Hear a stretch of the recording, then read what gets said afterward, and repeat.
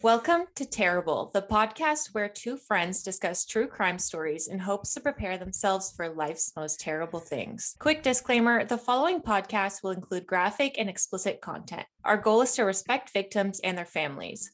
We do not want to sensationalize crimes or glorify criminals. We are not experts. We want to tell these stories in order to learn from them and make sure victims and their families are not forgotten. I'm Renee, a longtime true crime enthusiast who has spent years listening to countless cases. Marie, on the other hand, has recently delved into true crime after being recommended a case on a YouTube channel. We both believe that once you watch or listen to your first true crime case, there's no going back. So let's do this. Last week, we discussed the case of Mocha Dawkins. When we posted our episode on our social media, I noticed that Mocha was active on social media as well. I debated following her or not, and then I thought, well, she deserves to know that we're talking about her. Because she's lovely, she immediately liked our post and followed us back. At first, I was extremely excited, and then it hit me. I hope my research is accurate, and I hope she likes the episode if she listens. Well, she did listen, and we sent her a quick message just to connect. She did let me know that there were a couple minor mistakes, but that she enjoyed listening to the episode, and we accurately represented her truth and her struggles as a Black trans woman. My anxiety was so high just because the last thing we want to do is make a mistake or be disrespectful. I second-guessed myself about covering survivor stories and then realized that we're not experts. We say so in our intro. We do our best to accurately convey what is covered in the media. We've mentioned many times that we welcome any feedback or corrections, but I shouldn't be scared to pick these cases and cover them because they are so important to cover. But all we can do is commit to learning and growing, as we've said before. We've offered to make any necessary corrections where need be. If she gets back to us, we will definitely address it. It's also not her responsibility to correct us. It's ours to do the best research possible, and we'll continue to try and do our best. We also both work full-time jobs, and we're out here trying. So all to say, it's hard to cover these cases, but it's even harder to live through them. So I'm going to stop with my rant now, but I felt that we should address that. Let's get started with this week's updates. So this week I discovered that while driving to work, I ran over a nail with one of my tires. Yeah, so it's really not that interesting. Life is pretty boring lately.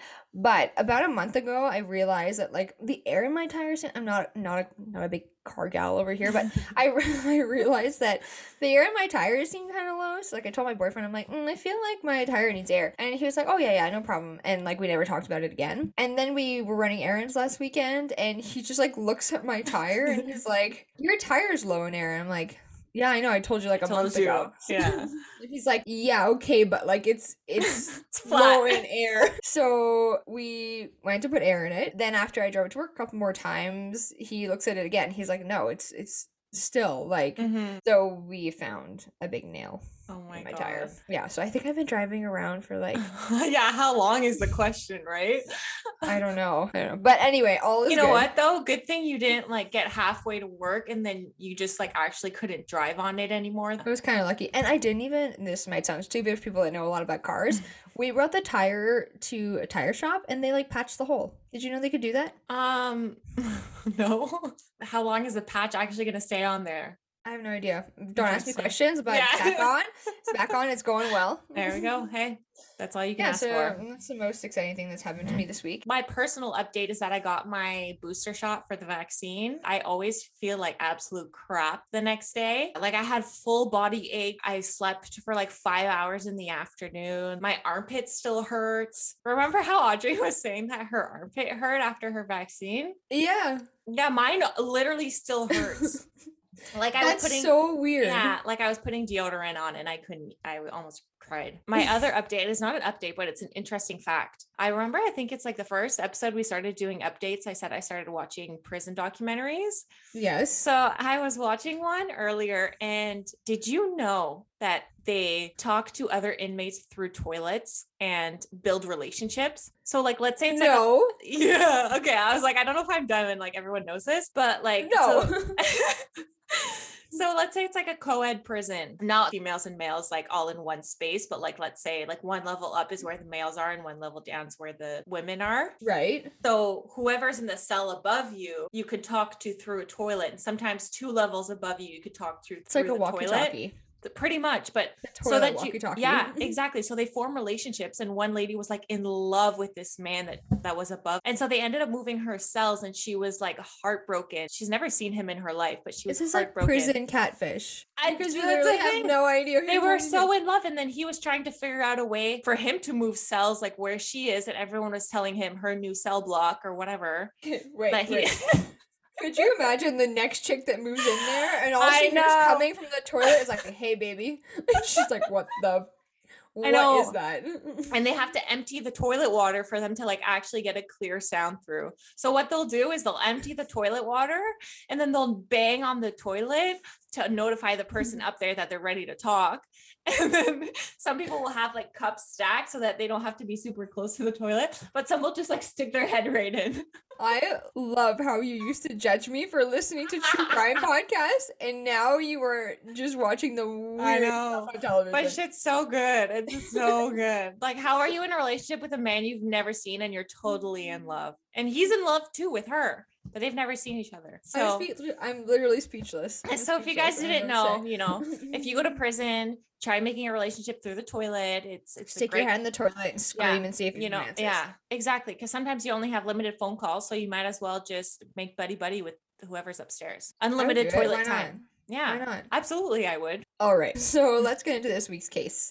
So the sources for this week are 2 Wikipedia pages, Murderpedia, a UK government article, a Forensic Files episode, it was season 5, episode 15, and an article from the Free Library, and finally an article from the Globe and Mail by Colin Freeze. Can I just say Murderpedia? Is that a Wikipedia for murders? Yes, welcome to the podcast world. Wow, that's so cool. We're going to talk about it. This case was suggested to us by Kemi, so thank you very much for the suggestion. We hope you enjoyed the episode, and if anyone else has any suggestions, please feel free to message us on our social media at Terrible True Crime, and also before we get started, don't forget to review the podcast if you can. Leave us a comment and a review, it really helps. This case will start for us in England. Yes, I know you're thinking, but Renee, this is a Canadian true crime podcast. I promise we'll get to it. Okay? It's July 28th, 1996.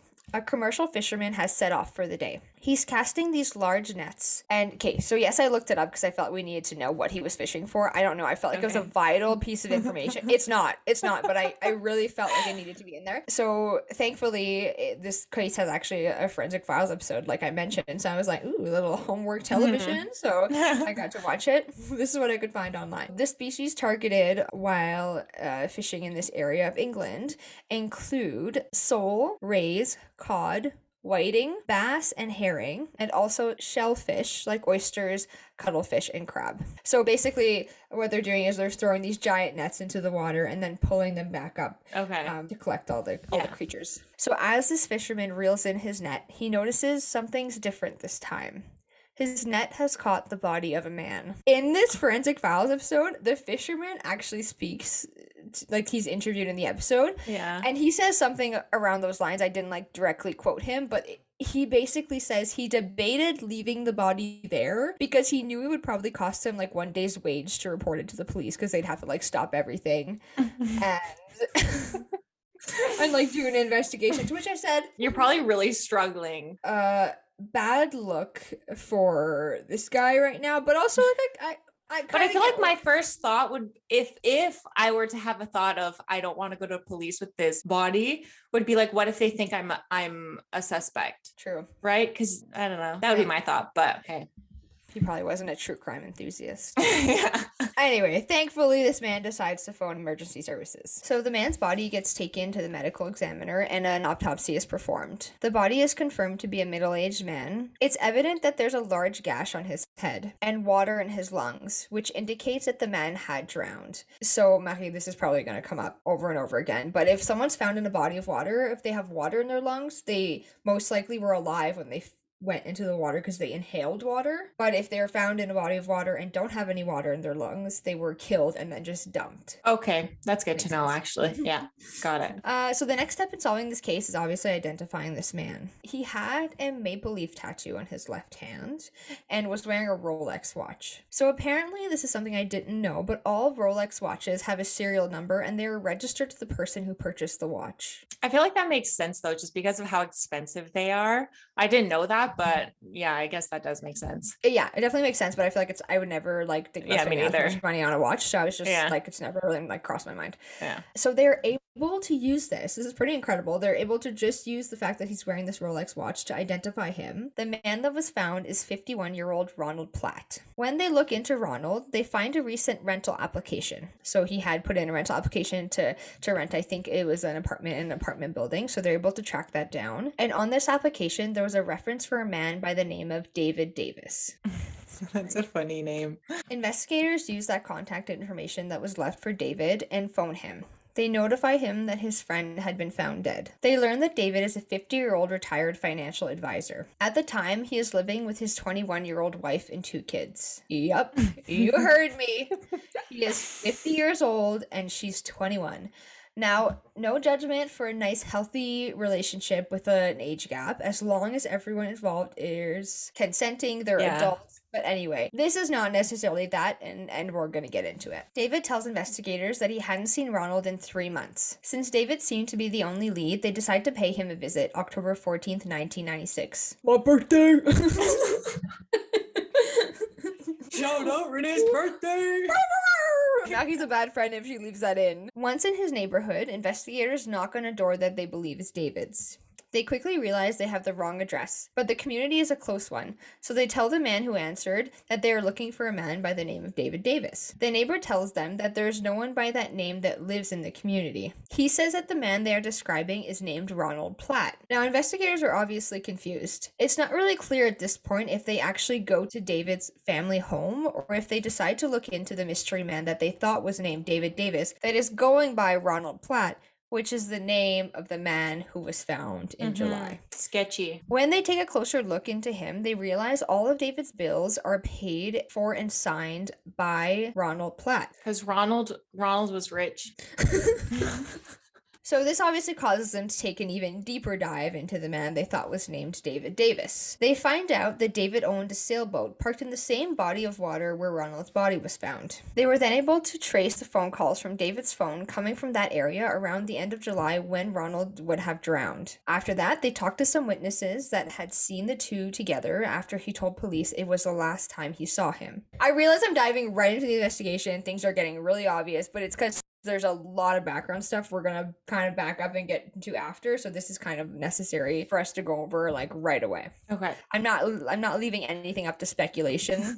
Okay, so what is the motive here? It's starting to become obvious to investigators that David is the prime suspect, and a pretty damn good one at that. Eventually, investigators run David's fingerprints. They find out that the man they thought was named David Davis that was going by Ronald Platt was actually one of Canada's most wanted fugitives. This man was actually named Albert Johnson Walker. Let's talk about Albert. So Albert Johnson Walker was born August 9th, 1946 in Paris, Ontario, Canada. Wait, that's a place? Yes. What? There is an actual town in Ontario called Paris, Ontario. And for those of you non-Ontario natives, there is a town in Ontario called London, Ontario, to which I say, come on, Ontario, get some originality. What is going on here? No, but I read that I had to like triple check facts. I'm like, I know this is what this is telling me, but I'm just not believing it because come on. Yeah, especially because every time I talk about like London, Ontario to someone who's not super familiar with London, Ontario and London, England, and I'm like, no, London, Ontario. And like that's exactly how I feel with Paris. I'm like, what the hell? There's a Paris in Ontario? Okay. Like, oh yeah, I just live in Paris. Like, oh yeah, no, not yeah, like trying to sound all bougie. Paris. So Albert was a high school dropout, which I like hate that term. I don't know. I just feel like it has like so Like, oh, that person's a high school dropout. Anyway, whatever. He is a high school dropout. He worked various odd jobs. He was eventually hired to work as a bank teller for a trust company. As a side gig, he started helping people file their income tax returns. So sounds super boring, but okay. Okay, so let's just make this another rule. Please do not trust randoms to do your taxes, okay? After 2 years of working at the trust company, he had a goal of establishing his own freelance bookkeeping business named Walker Financial Services Incorporated. Over a decade, his business grew into 6 branches with about 30 employees. Pretty impressive. You know, seems like a go-getter. He's really going at it. He's opening businesses and creating jobs. In 1986, a stock deal that Walker had invested in collapsed. As a mortgage broker and financer, Walker defrauded about 70 Canadian clients out of $3.2 million. Ouch. This is not very nice. Don't do this. These poor families that he did this to, a lot of people who trust financial advisors, you know, put a lot of money towards trusting them to invest that money. Yeah. A lot of this money is set for retirement plans and stuff. This is a true crime. It is very horrible to do something like this to people. And it just leaves like so many people in like a path of destruction over one man's like bad decisions. So sometime around all of this, he gets married and has 3 kids. It's not really clear exactly when, or I couldn't find any specific information, but at this point he's a family man, has 3 kids, is married, has a wife, and this happens. In 1990, after this, he flees to Europe with the second of his 3 daughters. In 1993, Walker was charged in Canada with 18 counts of fraud, theft, and money laundering. Over a period of time, Walker became Canada's most wanted criminal. Wow. This is bad. Don't do this to people.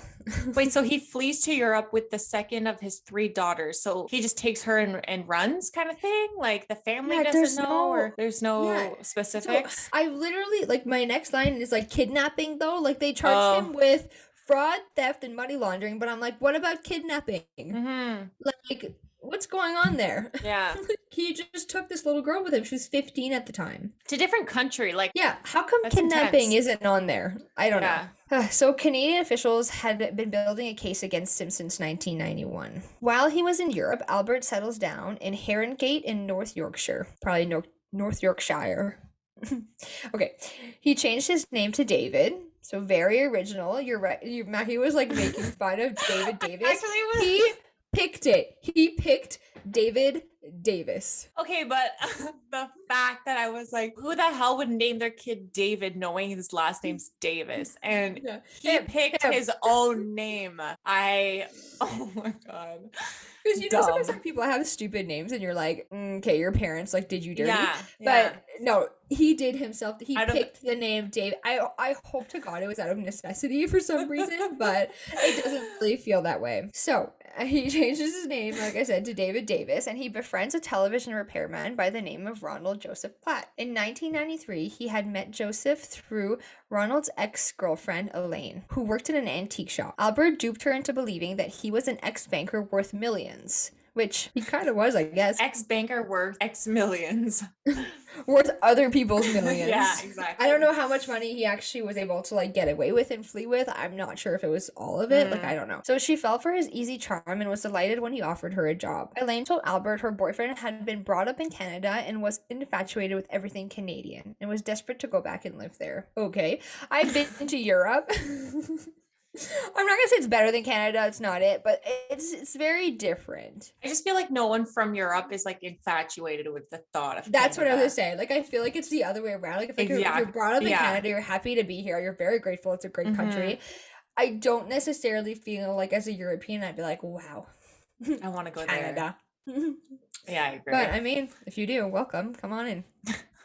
Hey, come on in, eh? Eager to cover his track, Albert saw his chance. He made Elaine and Ronald directors of his firm. Elaine flew all over Europe opening bank accounts for the corporation. Okay, I'm gonna hope that this is just like because of the time period that this case takes place in, because now I feel like people are asking you for your birth certificate, your like I just not necessarily, but you know what I mean? Like you're just asked to prove so many things, but this girl's just flying all over Europe opening bank accounts for Albert slash David. It's just so I feel like Albert would not have thrived in 2022, but that's just an opinion. True. So then he encouraged the two of them to immigrate to Canada. Albert tells Ronald that he needed his driver's license and signature stamp and birth certificate for the business. Okay, I'm gonna throw another rule at you. Do not give anyone your important documents. Not only can they steal them and steal your life, the process of trying to get some of those copies back is so annoyingly difficult. Do not do this. Keep all your stuff in a safe place and do not give them to anyone else. Just a bad idea. If anyone wants your social insurance card, run. Yeah. Not only know, but start running. Yeah. Albert waves goodbye to his bestie Ronald in 1993. He thinks it's goodbye forever since this is supposed to be a permanent move. And because he has no morals, he assumes Ronald's identity. So now we're kind of a little bit caught up as to where we are now. Elaine would return 6 months later. I guess the relationship wasn't doing so well. I guess Or maybe she hated Canada because 6 months is not a very long time to She probably moved in like November or something and then just she was the winter. She was like, I'm sorry, minus what? No thanks. And Ronald stayed for 2 more years. Okay, now investigators have to start figuring all this out. So they have all these different pieces, but they're wondering like, okay, what led to all of this? What led to a murder? They were originally going to charge Albert for check fraud, but with all the information they had found, they decided to go with murder. October 31st, 1997, on Halloween, they are pulling up to Albert's house, and he flees in a taxi cab. In a taxi? Which is just the weirdest thing, because I think, like, taxi driver, you're being chased by the police. What are you gonna do? Yeah. What loyalty do you have to this weird 50-year-old man in the back seat? I mean, unless the taxi driver was just like, I'm down for the thrill of it. That doesn't work out for him. Police catch up to him and he's arrested under suspicion of murder. Meanwhile, his wife at the time, Noelle, the 21-year-old, and the 2 girls are in the home. Investigators tell Noelle to pack a diaper bag. They must have been suspicious solely based on the weight of the bag that she packed for the kids, because they open it up and they find $4,000 in cash and 5 gold bars. A time period thing. This is in 1997. We were alive. Okay, so do people keep gold bars in their house? They do. Should I keep a gold bar in my house? Yes, but they're worth like a lot of money. Okay, so I can't afford a gold bar. Yeah. So also in Noelle's purse, there's a bunch of financial information linked to Ronald and his ex-girlfriend Elaine. So they had IDs for both of them. And this next part is kind of nuts. They find the birth certificates for both girls, and on them is listed Ronald and Elaine as the parents. So they went as far as to use their identities to list those names on the birth certificates of their daughters. Oh my God. Isn't that weird? That's really weird. That's like icky. I don't know, like legally, like what if something happens and like... I just hate when people drag their kids into this stuff. They didn't make this decision. We'll formulate an opinion at the end. Okay. So she claims that she had all of these IDs and Elaine's cards because she needed medical insurance while she was pregnant. So I guess Elaine had some type of medical insurance and she was able to use that while she was pregnant. Oh, if you're pregnant and you need like healthcare and it's not available to you, like I feel this, but I don't know if that was exactly the case in this situation. But the investigators decide to interrogate Noelle. So obviously she's the closest person to Albert / David, and they want to get some information from her. They try to get her to kind of turn on Albert a little bit, and they try to wedge a gap between them. And to do this, they use the age gap. So I don't know if they're saying things like, oh, he's so much older than you, like, you just tell us, you'll be able to recover from this. I don't know, but it's said that they use the age gap to drive a wedge between them. And finally, during the interrogation, she blurts out, "He's my father." Wait, like his girlfriend is actually his daughter? So Noelle, which is the wife, the 21-year-old who was living with... wife? Okay, so Noelle is David Davis / Albert's wife. At this time, she's 21, he's 50. So do you remember when I told you earlier that he flew to England with his 15-year-old daughter? That's her. So I'm going to say... How is that legal? There's no way they're legally it's not. married. No, it's not legal. No, absolutely none of this is legal. Okay, nothing going on in this entire story. Right, true. So... Further investigation reveals the couple had money from different denominations and several gold bars, so they were kind of like ready to go at any time. And they also Oh my God, I swear I can't get over it. I know, it's not funny. We're laughing because we're uncomfortable. It's not funny. It's just like disgusting. what's going on. Like, Flees with his 15-year-old daughter and ends up making her his wife. So she basically starts posing as his wife. They also find a receipt in the couple's stuff for a 10-pound anchor. The same 10-pound anchor that had been used to weigh down Ronald's body. Now that I'm looking at that, like 10 pounds, like I feel like you would need a heavier anchor, but maybe that's why he was fished out. Yeah, but I guess once your lungs fill with water, like you're not going to float. So like 10 pounds is enough. To be honest, like when I'm in the pool, I can't do a star. Like I can't float. So like 10 pounds, I'm sure would be enough to be like, oh yeah, I'm in. They also find Ronald's DNA and his fingerprints on the boat. So on the boat that David Davis / Albert, I'm just going to go with Albert because that's him, that Albert had owned. The boat's GPS had last been used on July 20th. So we started our case in July, at the, mid to end July. Ronald's Rolex watch was self-winding and covered about 40 hours. So this meant that he cranked his watch back every 40 hours or so. Basically, it was like a mechanism. So he cranked it back and it did it for the 40-hour period, and then he cranked it all the way back. Okay, if I'm explaining this wrong, don't laugh at me, but that's what I don't know what it means, so hey. The watch had stopped working on July 22nd. So basically, this watch single-handedly solved this case. So this watch did not only identify Ronald's body, but also was able to basically tell us when he was in the water and to when the watch stopped working. So that period of time to where he was put in the water and probably drowned, which is kind of incredible. December 9th, 1996, Albert is charged with murder. During his trial, Albert's daughter testified against him. So it's hard to tell if this was voluntary or if they were if you don't testify, we're going to charge you with something or whatever. Right, yeah. July 6th, 1998, the jury took 2 hours to find him guilty of first-degree murder, and they sentenced him to life in prison with no parole eligibility for 15 years. I don't love the life in prison term because it's not accurate. If you're giving someone eligibility for parole in 15 years, then it should be named something else. But yeah, I agree, because I find it misrepresents what the justice system is doing, especially to people who don't necessarily know the exact laws or what that would mean. Like when you hear life in prison, like you say, the first thing you think is, okay, they're never getting out. Yeah, which is not accurate because they can apply for parole or when their 15 years are up. Yeah. And then oftentimes the victims have to go right up against the parole board and re-explain as to why that person should be put in jail, which is also not really fair to the victims, right? Yeah. So after this sentencing, Ronald's ex-girlfriend, Elaine, punched the air in triumph after Albert was sentenced and declared, "Break out the champagne. That man is so evil.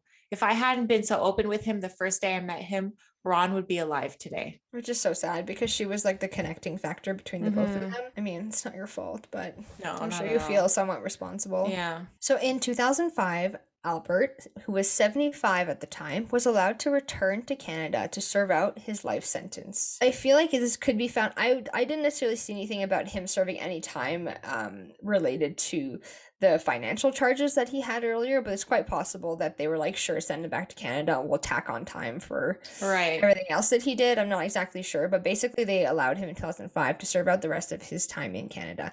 So he's transferred from where he is in England to Canada, and now we're gonna... Which, I wonder what that process looks like. I have no idea. You know what I mean? Prison is so complicated. Prison is so complicated. How do you transfer someone countries who's in custody like that? I wouldn't want someone sitting on an airplane beside me in handcuffs.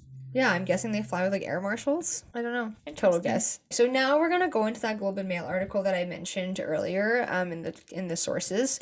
This is an article where Albert's daughter talks a lot, so we're kind of gonna get her impression of things and her experience. Albert's daughter is now living in Canada. She would not agree to a paternity test, so we basically still don't exactly know who the kid's father was, the two girls. And it's probably best that way. These two little girls are currently living in Canada, and they're definitely not little anymore, right? So yeah, I definitely respect. You can find Albert's daughter's name. I think she's going by a different name now. I felt it was unnecessary to put it in here.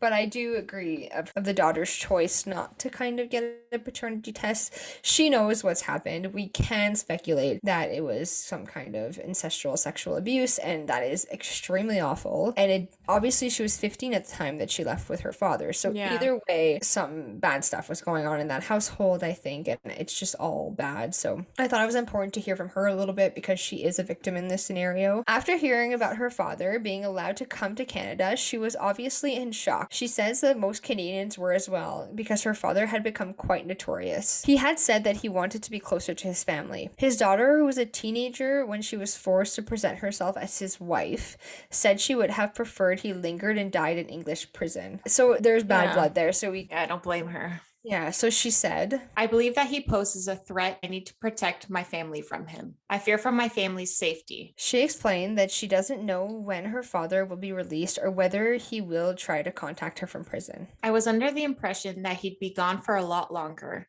and I would have time to build a better life for my family, just in order to protect them for the future and any threat he poses to us. Her home is just a few hours' drive away from Millhaven Institute, a maximum security prison where her father is jailed, which I just feel like adds Yeah, I would want to be in an at least different province. Yeah, not only is he back in Canada, he's actually just a few hours drive away from her. That is not okay. Yeah. She said she hasn't been in touch with him in years. I don't want any contact. She added that she has no idea where her father stashed the money from his Canadian clients all those years ago. Thinking about the gold bars and stuff that we mentioned earlier, he obviously had used some of that money to put towards, things that he could buy and then maybe quickly use if he had to go on the run. But it seems like it's not clear where all that money went. So maybe some of it is hiding somewhere and I don't know. Okay, so she says, I don't know anything about it. He didn't confide in me. He manipulated me and lied to me just like everybody else. During his murder trial, Albert told court that he didn't want his daughter to come to England with him,